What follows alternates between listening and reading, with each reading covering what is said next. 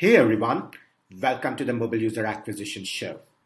In the Mobile User Acquisition Show, we feature interviews with the smartest folks in mobile and growth who share invaluable, actionable, tactical insights on every aspect of mobile growth and marketing, not to mention some adjacent areas just as well.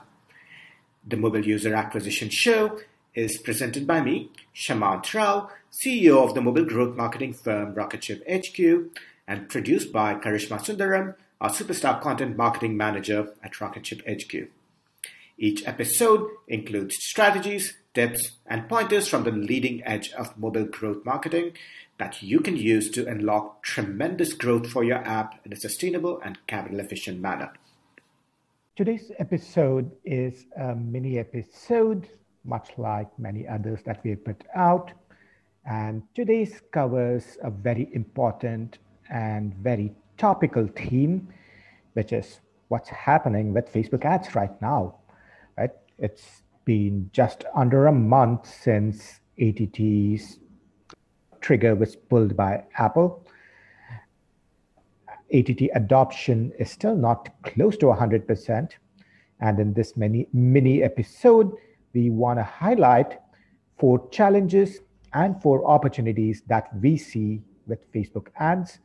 Really, it's a summary of what's working right now and what's happening right now on Facebook ads based on a number of ad accounts that we see and a number of conversations that we've had with app developers and marketers the world over. Let's jump right in and let's start with 4 challenges. Number 1, there's no purchase data for some apps reported in Facebook.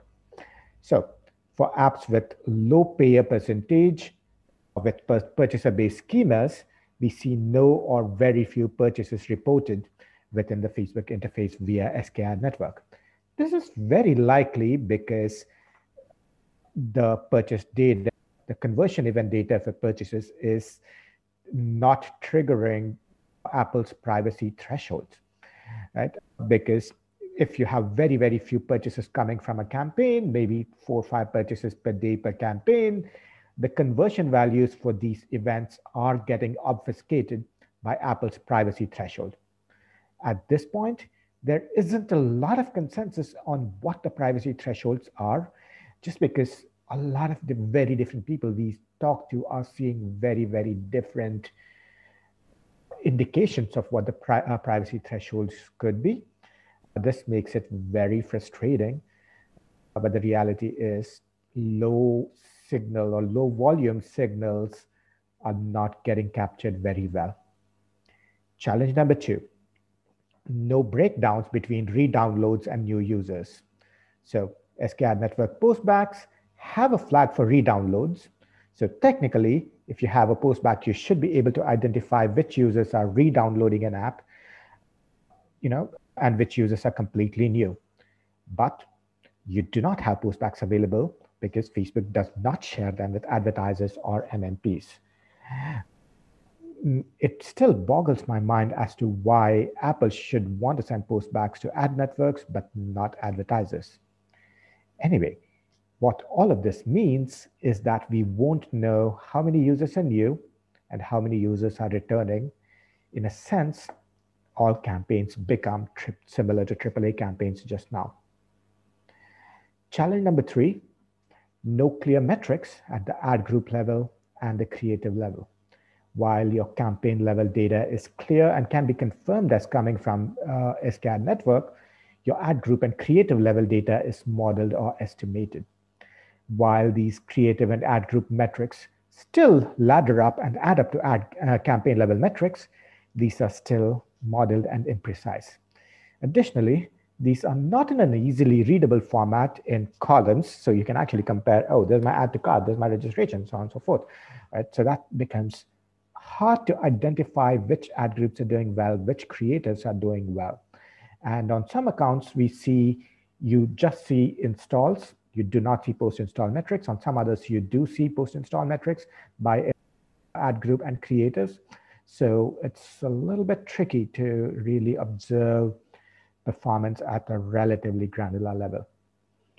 Challenge number 4, somewhat related to number 3, it is that reporting is a mess. Most MMP reporting is not in a form that can be easily used. That's frustrating. Right now, we use Facebook reported metrics as the source of truth.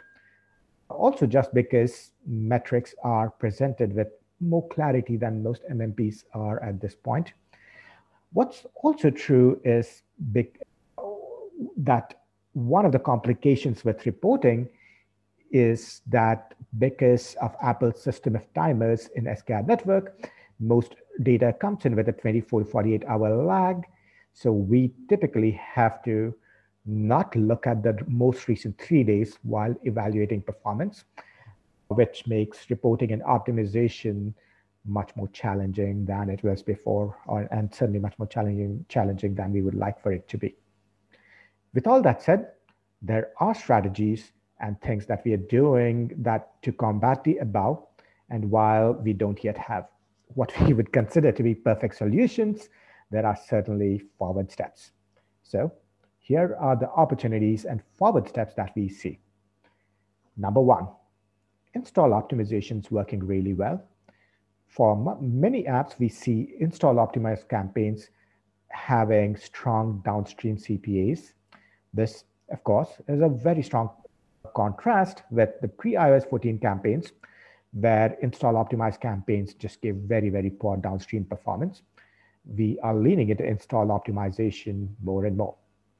Number 2, non-iOS 14 campaigns which target IDFA-based users are still working.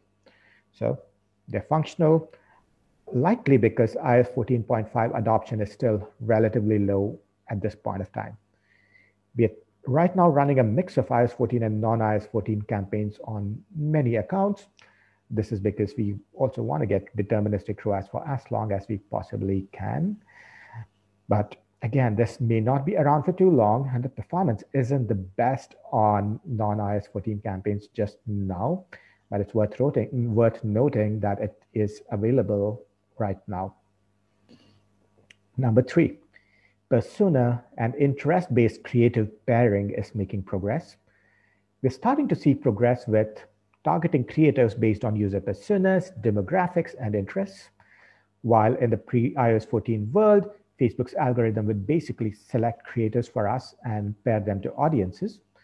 Now we're seeing some progress with manually pairing creators to audiences. Let's just say these could be creators that are tailored to parents, of blue-collar job seekers, of women aged 18 to 24 looking to save money. All of these have had tailored creators, and we are starting to see some progress with these strategies. Opportunity number 4, blended numbers still provide very, very strong guidance. While overall SKAD network reporting is still a mess at this point, as I've perhaps underscored earlier in this session, in this episode, we are still using the guardrails of blended CPAs and blended ROAS numbers right now. And in multiple instances, we are seeing performance to be closer to bull case expectations rather than bear case expectations from our planning.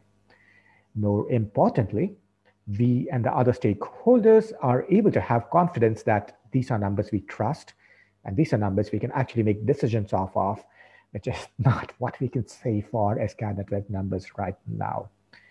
So lean into blended numbers. And by the way, this is something we talked about in the very first session of the Mobile Growth Lab workshop series.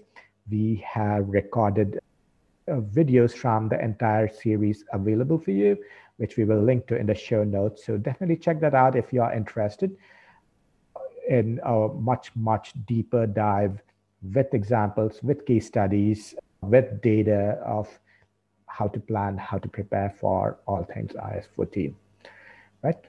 Of course, with all of these challenges and all of these opportunities, it is still very early days, and still there are many problems that do need to be addressed. But my hope is that this episode gives you an idea of the lay of the land with Facebook ads and the path forward. All the best. Thank you for listening to the Mobile User Acquisition Show. If any of this was helpful or instructive, I would love for you to leave us a review or rating on iTunes, Stitcher, Overcast, or wherever you get your podcast fix. This podcast takes a ton of time, effort, and love to produce, and I deeply value every review and every piece of feedback that you share. Thank you for listening, and I will look forward to sharing our next episode soon.